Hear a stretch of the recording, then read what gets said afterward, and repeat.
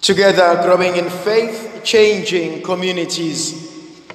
My dear brothers and sisters, today I would like us to reflect on the book of Romans, the letter that of St. Paul that he has written to the Romans, chapter 8, from verse 31 to verse 34. Brethren, if God is for us, who can be against us? He who did not spare his only Son, but gave him up for us all, that we will no longer give us all things that we also need from him. What speaks to me regarding what Paul talks about are the first lines: if God is for us, if God is on our side. But I would like to put it not as a condition, but rather as a statement that God is on your side, that God is for you, that God believes in your capabilities, that God believes in you as a person, that God loves you as a human being. He knows your struggles. He knows your fears. He knows what you've been going through. He knows the things that he had promised you and you have not yet received. He knows how you view yourself. He accepts and he loves your success with your failures, your achievements with your mistakes, the good and the bad. He's in love with you. That for me is something which is actually beautiful. To realize that in God, I am loved. In God, I matter. And so when St. Paul says, if God is for us, who can be against us? The other translation will say, if God is on my side, I do not care how much of an opposition there is outside. No weapon formed against me shall prosper. And I think if we were to go back and to accept and to realize the truth of that statement, that I do not need to worry so much about the battles outside. I do not need to worry so much about the opposition outside. I do not need to worry so much about the people who do not like me. I do not need to worry about the generational curses in my own family. I do not need to worry so much about the bad things that people are doing or saying against my name. Because the one in me is greater than anything in the world. And so I'm not prepared to waste time entertaining what is outside. I should be entertaining what is within. And that which is within is God. How many of us can believe that? And how many of us can sit with that truth? That I only want to focus on God and what He's doing in my life. I want to focus on what God is blessing me with in my life.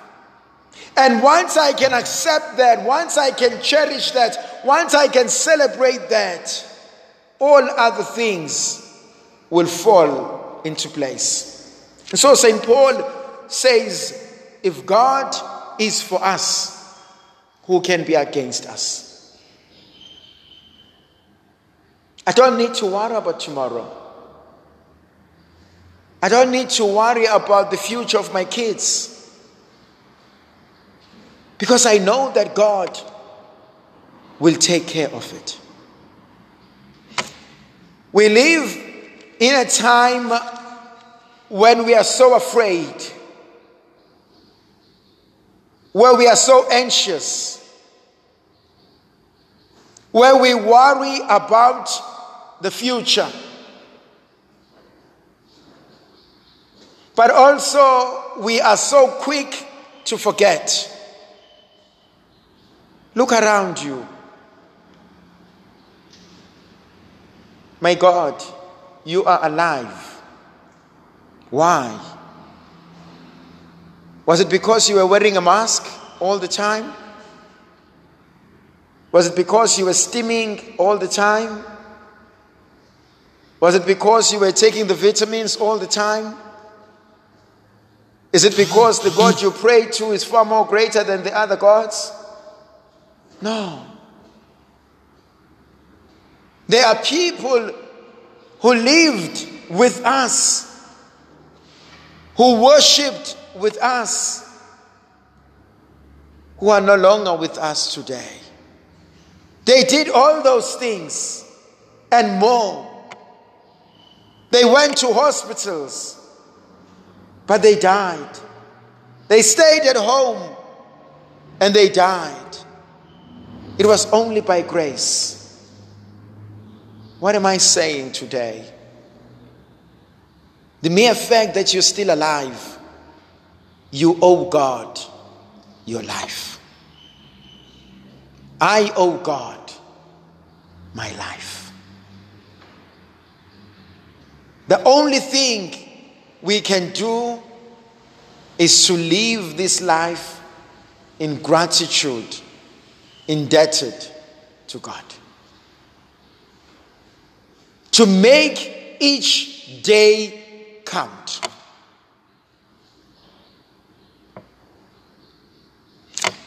There is a principle that I have inculcated into my life, and I'm working on it. I'm making a conscious decision every day.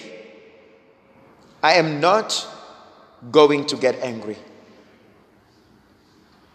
I am not going to waste my day on things that are not important.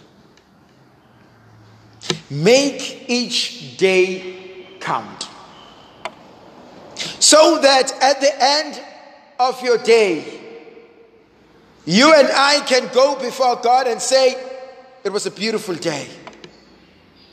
It was a great day. There were challenges, but it was a great day. St. Paul continues in his writing, and he says, if God did not spare his only son, would he not give us all that we need? A couple of days ago, I posted on my status, after my meditation in the morning, there was something that sat with me. Thank you, Lord, for all the times you said no to my request. And we need to thank God for those moments. When I went to him, I said, Lord, I need this. Lord, I'm asking for this. And he said no. He said no. Because he gave me more than what I had asked for.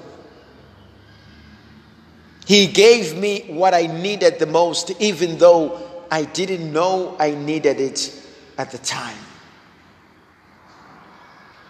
My dear brothers and sisters, what St. Paul talks about today resonates within my spirit. If only I can focus on God, the rest will fall into its place. I always tell this story.